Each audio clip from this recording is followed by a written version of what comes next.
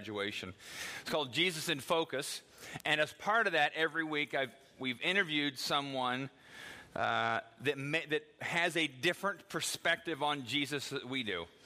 And it's not a way of validating everybody's point of view, but it's a way of getting us to think about what we believe about Jesus. And I've encouraged people over and over, read the Gospels, find out who Jesus is from your own reading of the Gospels. So 2 weeks ago we had a Mormon bishop. Last week we had a Jewish rabbi. And today we have a friend of mine, Sam, come on up here. Sam Troxel. So let's give Sam a welcome here. So you can get on up there. Yeah, Sam and I are both 52 years old, so it's hard for us to get up here. Yeah, he doesn't want me to. Actually, we're 17 days apart, I just realized this morning. I'm younger. Yeah, by 17 days, yeah. Okay. Let me just give a little word of introduction here. Sam would identify himself as a gay progressive Christian. And let me say a few things, because I know people can, with all these other interviews, and next week I interview the Buddhist monk from the monastery. Following week I'll be interviewing one of the leaders from the mosque here in Bloomington. And if you're new and you don't understand what we're doing, there's some letters in the side table that I've given to the congregation explaining what we're doing here. And why we're doing it. We're trying to get a clearer picture of Jesus. But let me say just a couple things on this in advance. There's three things I'll say. One, Sam and I will have fundamentally different understandings of the Bible and of God and Jesus. A lot of the same, but some fundamental differences. All right? Sam and I will have some fundamental differences on how we believe God thinks about sexuality. All right? Fundamental differences. The third thing, though, is Sam's my friend.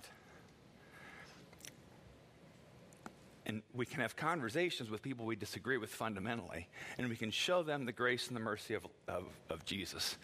So the Mormon is not my enemy. The Muslim is not my enemy. The Jew is not my enemy. The Buddhist is not my enemy. The gay progressive Christian is not my enemy. All right? Do we understand that?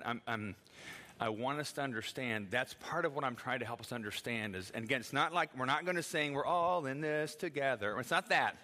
I'm not saying all common roads lead to God, but I am saying that if we believe what Jesus said about truth, yes, truth matters, but mercy matters too.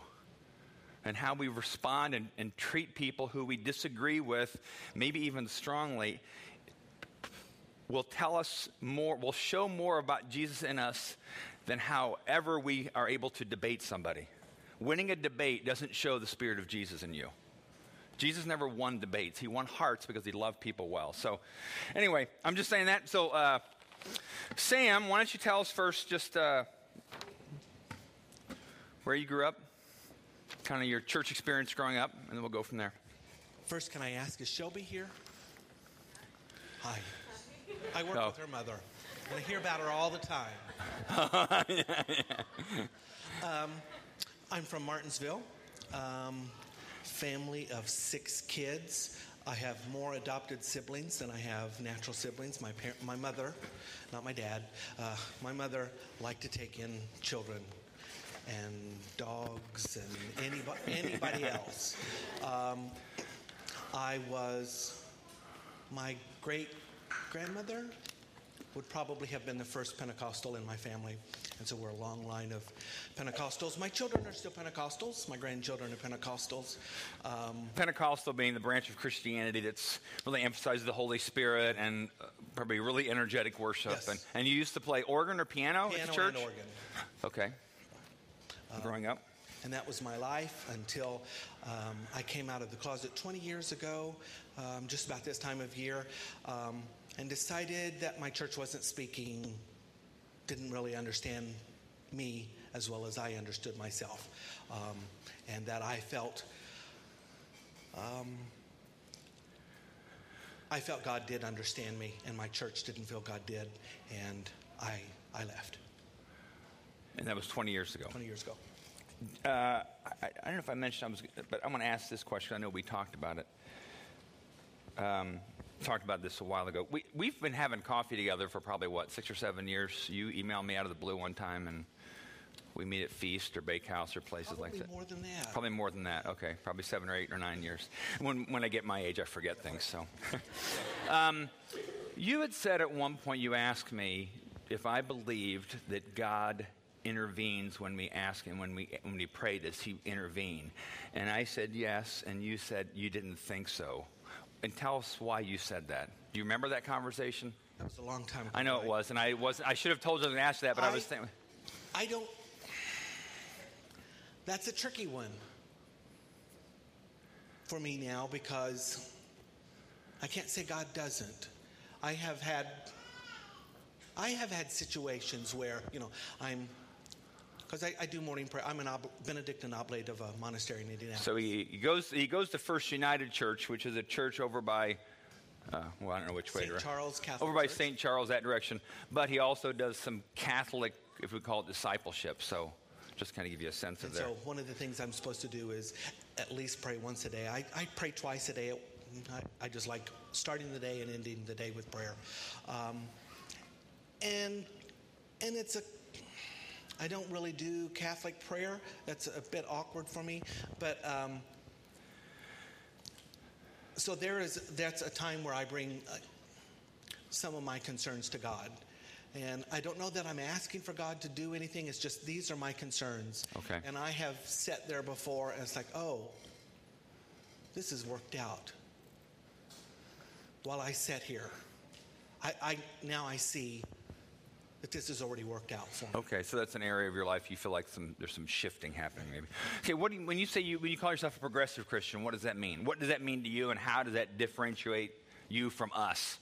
Again, not for the sake of argument. I've said before, this is not a debate; it's a conversation. But how does you being a progressive Christian, how do you think that differentiates you from us? I think I'm more. And I'm not saying all of us. I'm not speaking for all of us. You know what I mean? But most of us. I think we tend to be more willing to argue with Scripture. Argue with Scripture, okay. And not like Scripture. There are parts of it where it's like, no. Because we talked about this the other day. Yes, Samuel. yes. Samuel speaks to me because that's my name. And I was doing a Bible study class a few years ago. And when Samuel starts hacking up Agag. There's a point where God has told Samuel to destroy the king. Oh, this is the dude I am named after. And it's like, oh, Samuel, I know the feeling. But you were wrong. And you are using God, and you were wrong. So progressive, you would say to some degree, you would have a different view of Scripture than we have. You would say you may argue with it more or maybe disagree with it more. And I don't take it as literally. Okay, you don't take it as literally. Because you take it less literally than fundamentalist, right? I don't like labels, so I suppose so. So, yeah. And Pentecostals we would say we believe it's inspired. I mean, everybody has a green thing on their seat. It has kind of how we state our doctrine at Exodus, but we would say we trust the Bible. We believe Jesus trusts the Bible, and we believe it's given life by the Holy Spirit. Now, you might not agree with that. My guess is you would not agree with what we've written, but that's why I'm asking you. Those words don't work especially well for me. But, okay. But now Pentecostals would say you've got it all wrong. Okay. You have not come up high enough. Okay. Okay. And they would say I had sunk a lot slower. Okay. Okay. Yeah. So we have they would say I'm still in the same place with you. Okay. Yeah. So we have a different on Scripture now. How do you perceive we differ on how we understand Jesus? Because we would say we believe Jesus is the way, truth, and the life, and that's a statement that's for all people, all times, all places. You wouldn't say that, right? Or you would alter that. You would change it. You would tweak it. You would shade it, whatever.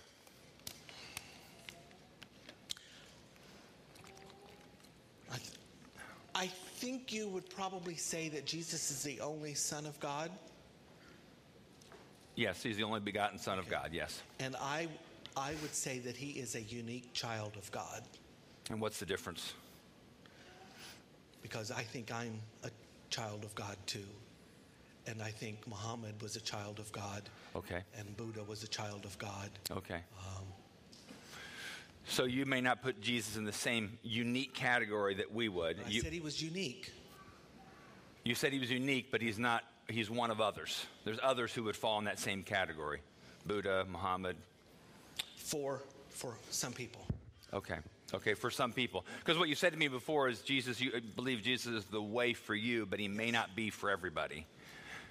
All right? And that's where I think, what we would believe would be different from what you're saying there and how we understand Scripture. But again, that's part of why I'm asking you, is because progressive Christianity is as you define it. And again, Sam doesn't speak for all progressive Christians. Neither does Sam speak for all gay Christians. He speaks Certainly for Sam. Not for every gay. He speaks for Sam. Yeah, he speaks for Sam. Actually, I had someone that was concerned about that because they said, was Sam going to speak for all gay Christians? And I was like, no, he's going to speak for Sam. He's going to speak for Sam's story. And I can't speak for every gay Christian in my church.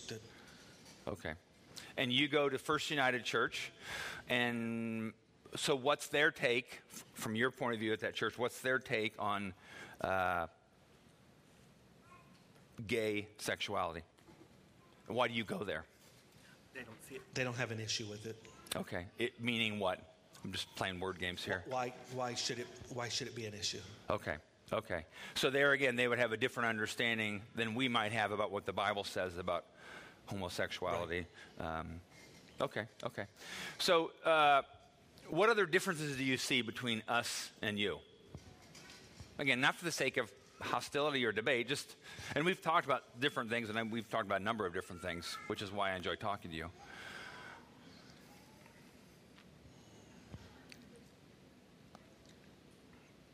This is what he does when he thinks. He just kind of... Yeah.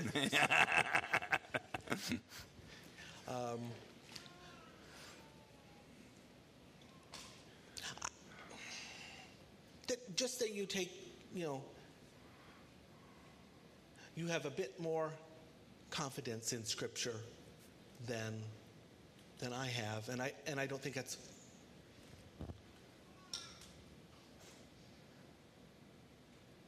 I really like to wrestle with Scripture, and I like to, and a favorite story of mine is when Jesus, the crowd, fed the crowd. Feeding of the 5,000 with the loaves and fishes. You probably believe that he the point to you might be that he actually made the loaves and the fishes. Yeah, some supernatural thing happened that the food multiplied. The point to me is I don't get concerned about that. I don't know. So you wouldn't go to it was a supernatural provision, miracle of sorts. You would. But somehow I tend to think he caused that group somehow to start digging in their pockets and their baskets and coming out and looking at all of us, that we are, it's not just the ones that have food here today. How can I share what I've got with those around me? How can I stretch this? So from your lens of that to me, story, that's a miracle. Our lens would say, or my lens, and I'm not speaking for all of us, I'll speak for myself and for I think a lot of us. Our lens would say something supernatural happened, and the loaves and the fishes were supernaturally multiplied. Yours would be, your take would be, what happened was because of the boys' generosity, it spurred like a domino effect of other people's generosity, and people had food they were hiding, and they all brought it out and shared it. And which you would say was the miracle because Jesus got people to be generous. Right. Okay. When you, again, label, which I don't like labels, but typically we are thrown into what's called the evangelical subculture, and that word means way too many things to too many people, but you know what I'm saying. What's your general experience of people from our tribe? What generally would you say if your experience has been with people that have that label, that live in that mindset? People who believe the Bible in a way you don't believe. I feel many times, that people feel like I am not a good Christian. I'm not a good person because I sleep with my partner, same-sex partner, and that somehow says something about my heart. And I have a friend who is more conservative. I don't know that she would call herself evangelical, but much more conservative Christian than me. And she says, I go to church just for politics. I'm like, no, it's like, but yet, Mary Lee, I'm the one praying twice a day. And you're not praying twice a day. And that's nothing wrong with you, but why are you saying I'm more interested in politics? She was saying she was interested in politics, No, or that you were? That you go to church. Is Okay. all about politics and my social causes. Okay. But you would say you have more spiritual habits than she And had. my social causes are working with people who haven't bathed and working with people who are mentally ill, and seeing the God in them when sometimes it's hard to see. So would you say that you've experienced like condemnation, judgment when you talk to people? Yeah. I mean, like I never asked this question. The first time you and I met, were you like afraid I was going to be harsh, judgmental? Or maybe I am. I don't know. That wouldn't bother me. Did you experience that? Were you kind of concerned when you first got? You contacted me because you saw my name on the Exodus website, and we just kind of met out of the. You said let's go. We had coffee somewhere. Did you think, well, if it's true to my past and every other evangelical I've met with? I've kept having coffee with you. What's that? I've kept having coffee with you. Yes. Oh, well, okay. That's probably a good thing. And I don't like coffee.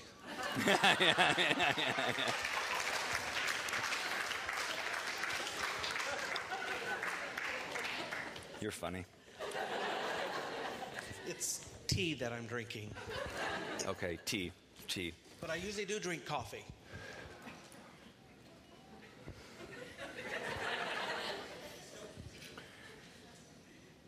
Anything else you would want us to know about you? And again, please hear me on this, church. I'm asking just about his story. I'm not asking him to speak to us definitively, authoritatively as a teacher. I'm just asking about his story. Not anything different than what you might do to any of your neighbors who are gay, straight, Muslim, Mormon, whatever they are. All right, so what would you want us to know about you? Apart from being identified as gay or progressive, what else would you want us to know about you? You're like, I really want to make sure they know this about me. I always go for humor. I play some mean honky-tonk piano. Yeah, okay. If I was reincarnated, I was Bessie Smith in a previous lifetime. Okay. And we're going into Buddhism for next week, but that's okay. Yeah. So, but you enjoy music. But look at my heart. Okay. It's a pretty good heart. Okay. Well, thank you. Can I pray for you? Sure. We've done it every week. So if everybody would just close your eyes. May the Lord bless you and keep you, Sam. May the Lord make his face to shine upon you. And Samuel, may the Lord be merciful for you, and may he give you peace. Amen. Amen. Thanks, Sam. Thank you. Thank you.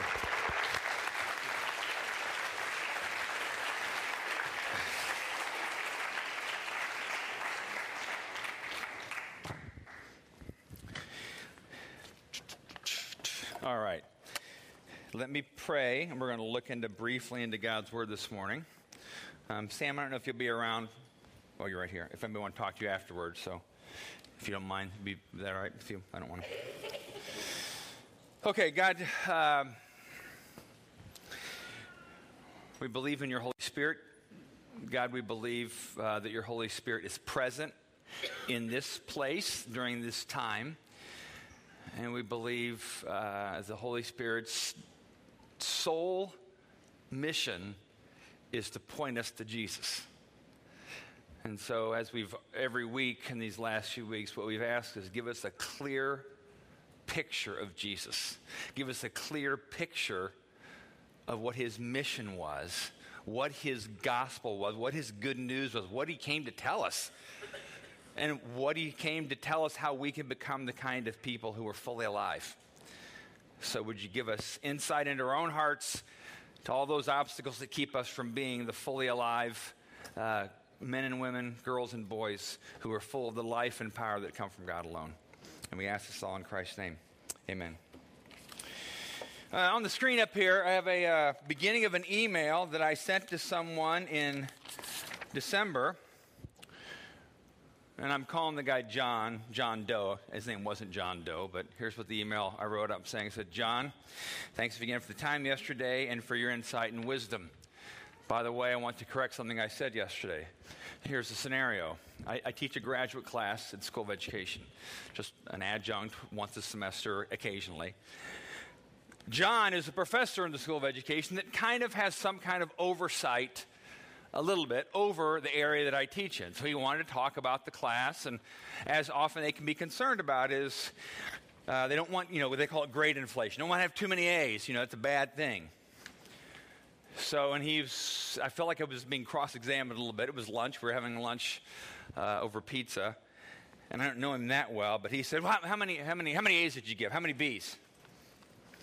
I have 13 students in my class. I did. That's my first semester. And I said, I think I gave 1 B. The rest were A's. Graduate school, a C is like a failing grade, so mostly A's. I said, I think I gave 1 B. And some of you were thinking, boy, I'd love to have this guy for a class. But the moment I said it, I knew I was lying to him. Because I gave everybody in my class an A or an A minus. But I was afraid to tell him that. Because I thought, well... So I said, I gave 1 B.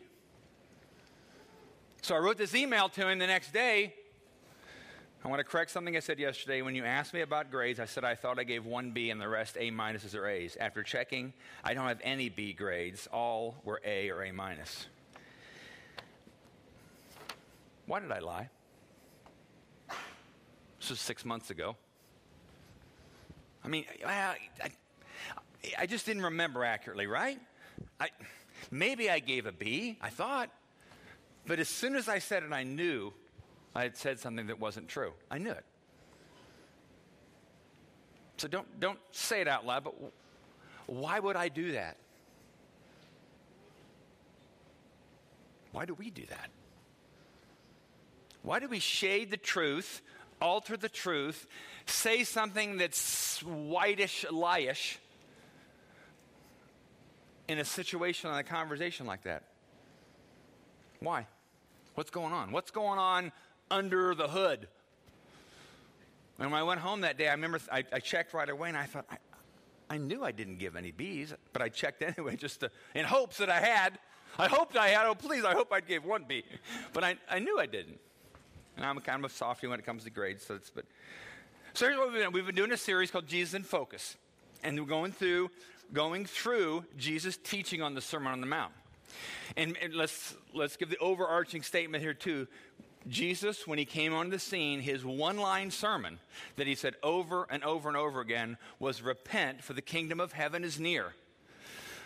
That is the gospel, and I'll break down here in a second. But when John the Baptist was before Jesus, his message was, repent, for the kingdom of heaven is near. When Jesus came onto the scene, his message was, his one-line sermon, repent, for the kingdom of heaven is near. When he sent the disciples out to teach, he said he sent them out, and he said to them, teach the people that the kingdom of heaven is near. After Jesus' resurrection, in the end of the Gospels, it said he talked to the disciples about the kingdom. In the book of Acts, before he ascended into heaven, it said Jesus, before he ascended into heaven, taught the disciples about the kingdom of heaven. So Jesus was obsessed with telling people, this is the message I came to tell you. And again, the average Jewish person in that day understood the kingdom of heaven as being life as it's meant to be. Life where God is in control, the influence of God is in control, and what is true in heaven becomes true in earth. When we pray the Lord's Prayer, may your will be done as earth as on earth as it is in heaven. What that prayer is saying, God, is what's true up there, let it be true down here. if it's true up there, if forgiveness and truth and mercy and goodness and patience, whatever is true in the place where God reigns as king, let that be true here on earth through me. So when Jesus said the kingdom of heaven is near, what he's saying to the average Jewish person who had been told their whole life, you're not religious enough, what he's saying is, this kind of life is now accessible to you. You can have a life where joy, peace, forgiveness, mercy, goodness, a conversational, transformational relationship with God is not possible for you. And these Jewish people have been told their whole life, well, you're not good enough, not smart enough, not religious enough, you don't have enough spiritual habits, whatever. You sin too much. But the good news that Jesus came to present to people was, no, you can have that kind of life. And yes, the good news includes the death of Jesus and his resurrection, but that only opened up the way for his good news to happen. But the gospel is you can live a conversational, transformational friendship with the God of all the universe. Everybody can have that life. So in the context of that, 2 weeks ago we talked about Jesus talking about anger from the Sermon on the Mount. You can live an anger-free, contempt-free life. You can. Last week we talked about lust, and Jesus talked about adultery. And the message of Jesus, you can be the kind of person who doesn't lust anymore. You can be. It's not a matter of just getting your behaviors in check and stopping everything around you and keeping your eyes closed. No, you can have a transformed heart. So this week, Jesus talked about anger, he talked about lust, now he talks about keeping your word, speaking truthfully. And here's the passage. All right, Matthew chapter 5:33. He says, you've heard that our ancestors were told, you must not break your vows, you must carry out the vows you make to the Lord. So he's saying, you've heard from the Old Testament. Now, I'm not going to go through. There's much different Old Testament passages where it talks about keeping your word, speaking truthfully. And he's saying, you've heard that told to us, keep your vows, and then go to the next one. Then he says, but I say to you, because Jesus in the Sermon on the Mount often said, this is what you've been told about what it means to be spiritual. Now I'm giving it not a different interpretation, I'm going to fill it out. But I say to you, don't make any vows. Don't say by heaven, because heaven is God's throne, and don't say by the earth, because earth is his footstool. And do not say by Jerusalem, for Jerusalem is the city of the great king. Do not even say by my head, for you can't turn one hair white or black, unfortunately. All right. See what he's saying? So what the habit at that time was, the religious teachers, religious people would say, I swear by heaven that what I'm saying is true. I swear by the temple that what I'm saying is true. I swear with my hand on the Bible that what I'm saying is true. And it was this sense of, it was really important that you could put something behind your words. I swear it's true. I swear by the hand of the Bible it's true. Instead of just saying, this is true, yes. And what was happening was it became a way to manipulate the truth. Because if somebody's swearing, I swear on the Bible, I swear on this, I swear on the hairs on my head, it's like you feel people straining to tell the truth. And then Jesus says, just as a simple, yes, I will, or no, I won't. Anything beyond that is from the evil one. Anytime we strain to tell the truth, it's because ultimately we're trying to manipulate people. Back to my story with this professor I talked with. I wanted him to think good of me. So I shaded the truth. I didn't give any B's, I shaded the truth because I wanted him to think well of me. I manipulated him to think well of me. And you might think, well, I'm not in the habit of lying. You may not be in the habit of lying. But I think if we're honest and we kind of really look through kind of our conversations, we can be pretty good at not letting our yes be yes or our no be no. So a couple ways. Okay, one is just blatant lying. Sometimes we just blatantly lie about something we know isn't true. And again, we're doing it often because we want somebody to think differently about us because we're obsessed with how we look to people, all right? Second thing, exaggeration. One of the things, I remember at the church I used to serve at, there was one person in particular that would always say, that's an exaggeration, sorry. he would say, talk about maybe some practice we were doing at the church, some song or whatever. He'd say, I know a lot of people that think that way. And I said to him, who? I can't name any offhand. Because what's he trying to do when he says, I know a lot of people that think that way? He's putting a little more force behind his words, and I was being manipulated to believe it because he has all these people that think that way. I mean, that's dishonest. It's not letting your yes be yes and no be no, but sometimes we do that. That was in a church. That was another staff member at a church that would say that to me.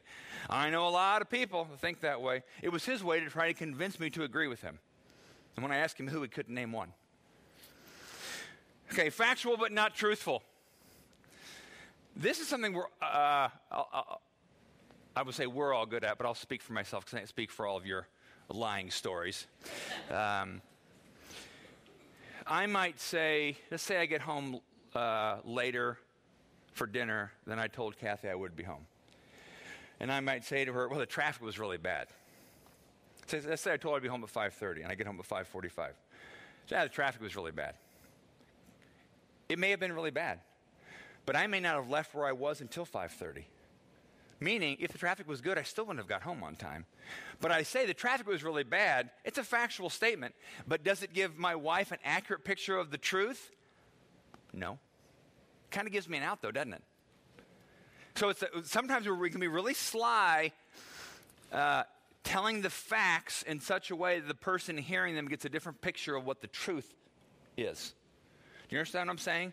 Because I could say, well, the traffic was bad, or you know what, I can't meet you for lunch because I'm not feeling well. Well, that may be true, but not feeling well was just I stubbed my toe. So I'm giving them an impression that I'm really sick when really I'm just straining for some kind of excuse. That's factual, but it's not truthful. It's not letting your yes be yes and no be no. And so what is the truth of whatever it doesn't happen as much now, but when my kids were younger, and anybody whose parents would attest this, you know, they have a fight and they come downstairs and you're like, what happened? You get totally different stories. I used to ask my kids, and I don't think it's ever helped, but I tried. I would ask them, what did God see happen? And they'd be like, I don't know. Because isn't that what the truth is? What did God see happen? Because they'll say, well, he hit me, and it really hurt. And then you get the whole story. Oh, but you shoved them first. You left that important fact out. But to their minds, which is no different from us adults, they weren't lying because they didn't deny anything. They just only gave certain facts that led me to believe a different truth. So the question I think all of us can ask is, what did God see in a situation, and are you relaying that clearly to people? Two more. Flattery. Or silence. Okay, let's go back to silence. Silence is when you know something that could correct someone's perception and you don't say it, again, often because of fear or you want to look good or something like that. There are things you don't say because you don't want your husband or wife to know, or your employer or employee or whatever, and you let them believe what you know is not true, but in your mind you haven't lied because you didn't say anything. But you not saying anything is you not speaking the truth to them. All right? Flattery. Flattery is saying something to someone's face you would never say behind their back.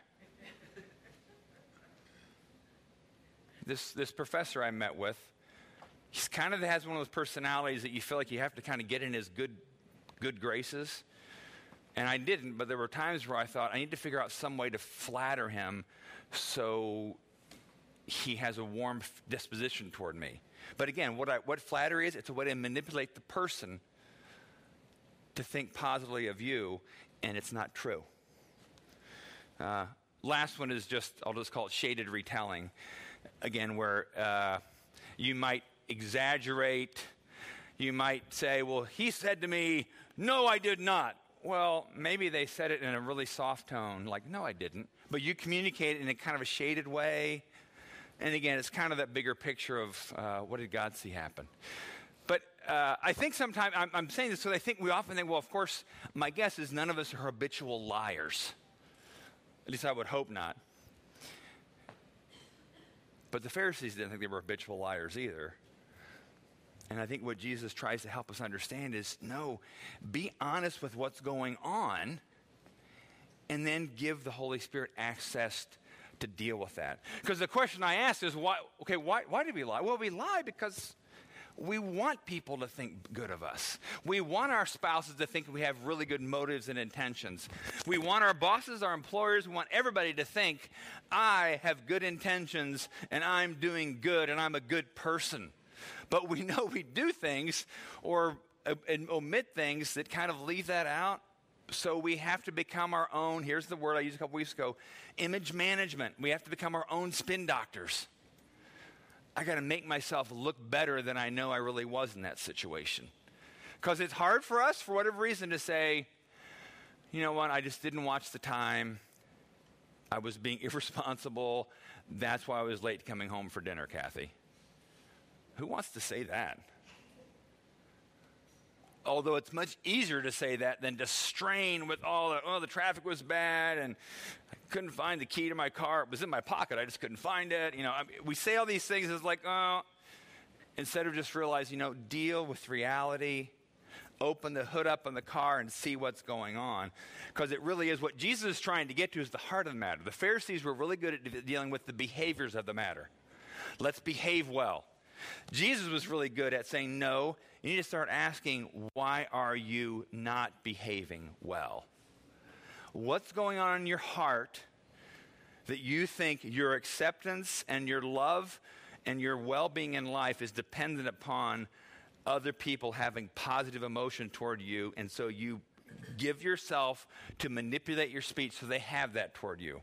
Often, that's because we're not convinced God always has that feeling. If I was totally secure in the love that God has for me and his forgiveness and his openness toward me, if I was totally secure in that, and this is what Jesus said you can be totally secure in the love of God. Relationship with God is a completely safe place to be. If I was totally secure in that, I would have no temptation to shade the truth in any situation. Because I'd never worry about whether I'm an acceptable person, because I know God accepts me, and I could be okay with being the real me, and as God's working out and helping me grow to become honest with my speech, or pure in my thoughts, or resisting to anger and contempt. So that's what Jesus is saying. That's what, again, that people were amazed at his teaching because no one ever told them you can become the kind of person who tells the truth all the time. Not even a shade of alteration, not even a shade of manipulation. You can become that kind of person. Simply with absolute reliance on Jesus. So when he shows you those obstacles in your life, when Jesus says, wasn't true what you just said. When Jesus says that, will you listen? Will you respond? Will you trust him? If he says, you didn't give any B's, Matt, will I respond and trust Jesus in making that right? Or do I just, you're right, but I still want this guy to like me? The last couple weeks we've ended with this passage in Romans. It says, therefore, there's now no condemnation for those who are in Christ Jesus, because through Christ Jesus, the law of the Spirit of life has set me free from the law of sin and death. Living under the law of sin and death, which sometimes we get really good at as Christians, we live under condemnation, self-condemnation, so therefore we are on our own to manage our image well to others, so we will shade the truth because we want to look good. But what Paul says in this passage is, no, the Spirit of life has set me free. I no longer have to be my own spin doctor. I can speak the truth. And if the truth makes me look like a flawed human being, then so be it, because that's when Jesus can start working to take those flaws and redeem them to make my heart pure again. If I deny the fact that I have any issues, I'll never get better. If you never go to the doctor, you never get better for certain diseases or whatever. But what Paul says is you can become that kind of person. I can become the kind of person that speaks truth naturally. I don't have to even think about it. I don't have to strain for an explanation. I just say, this is what's going on. And that's the message that amazed people over and over in the Sermon on the Mount from Jesus. That's what he was telling them. You trust me, you listen to me, you do what I ask you to do, you will become the kind of person who is pure-hearted, truthful, fully alive with the Spirit of God in you. But it's only if you trust Jesus. Not if you trust religion, you trust Jesus. So let me pray.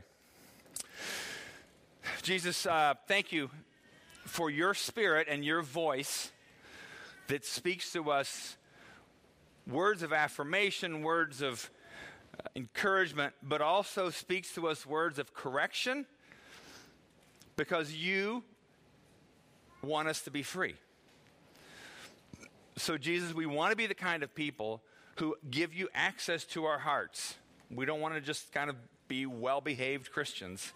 We want to be people who give you access to our hearts and give you the freedom to go wherever you need to go in our hearts, so we can be the kind of people who, when we say yes, it means yes, and when we say no, it means no, and that we don't manipulate, we don't coerce, we don't try to spin ourselves to be better than what we know we are, knowing that you can make us better than what we've ever imagined we could be if we just trust you.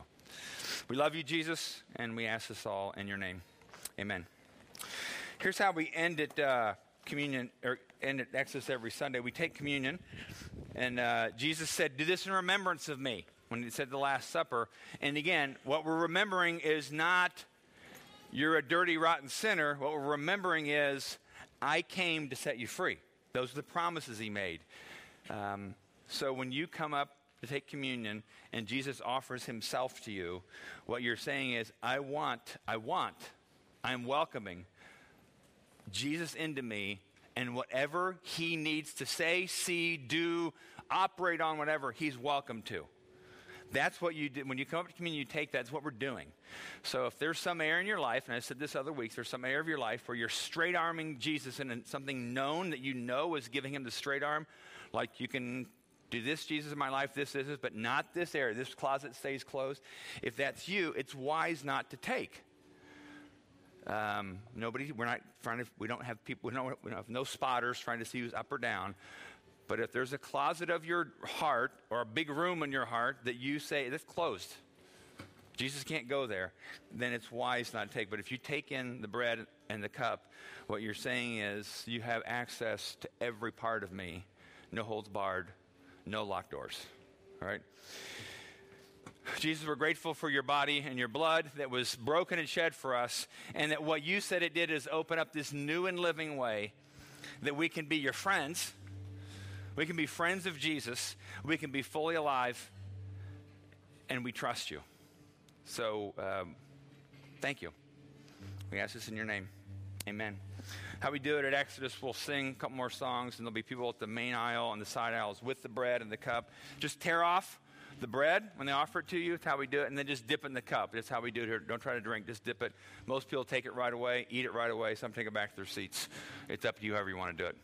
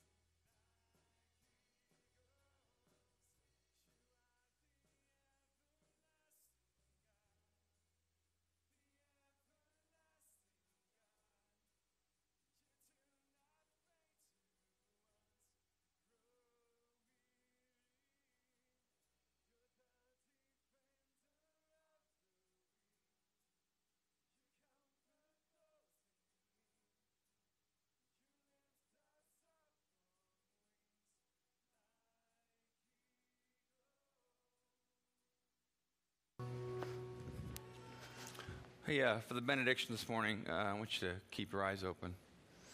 And here's the benediction that comes from the Old Testament. May the Lord bless you and keep you. May the Lord make his face to shine upon you. May the Lord be merciful to you. And may he give you peace. Amen. Hey, two things. Don't forget the Bible college graduation, like Dan said, sign it yearbook style to my best friend, whatever. Don't do that, but whatever. Sign them over there. Help us with the chairs if you're able to as well. Next week, it's the interview is the Buddhist monk, just to let you know. So thank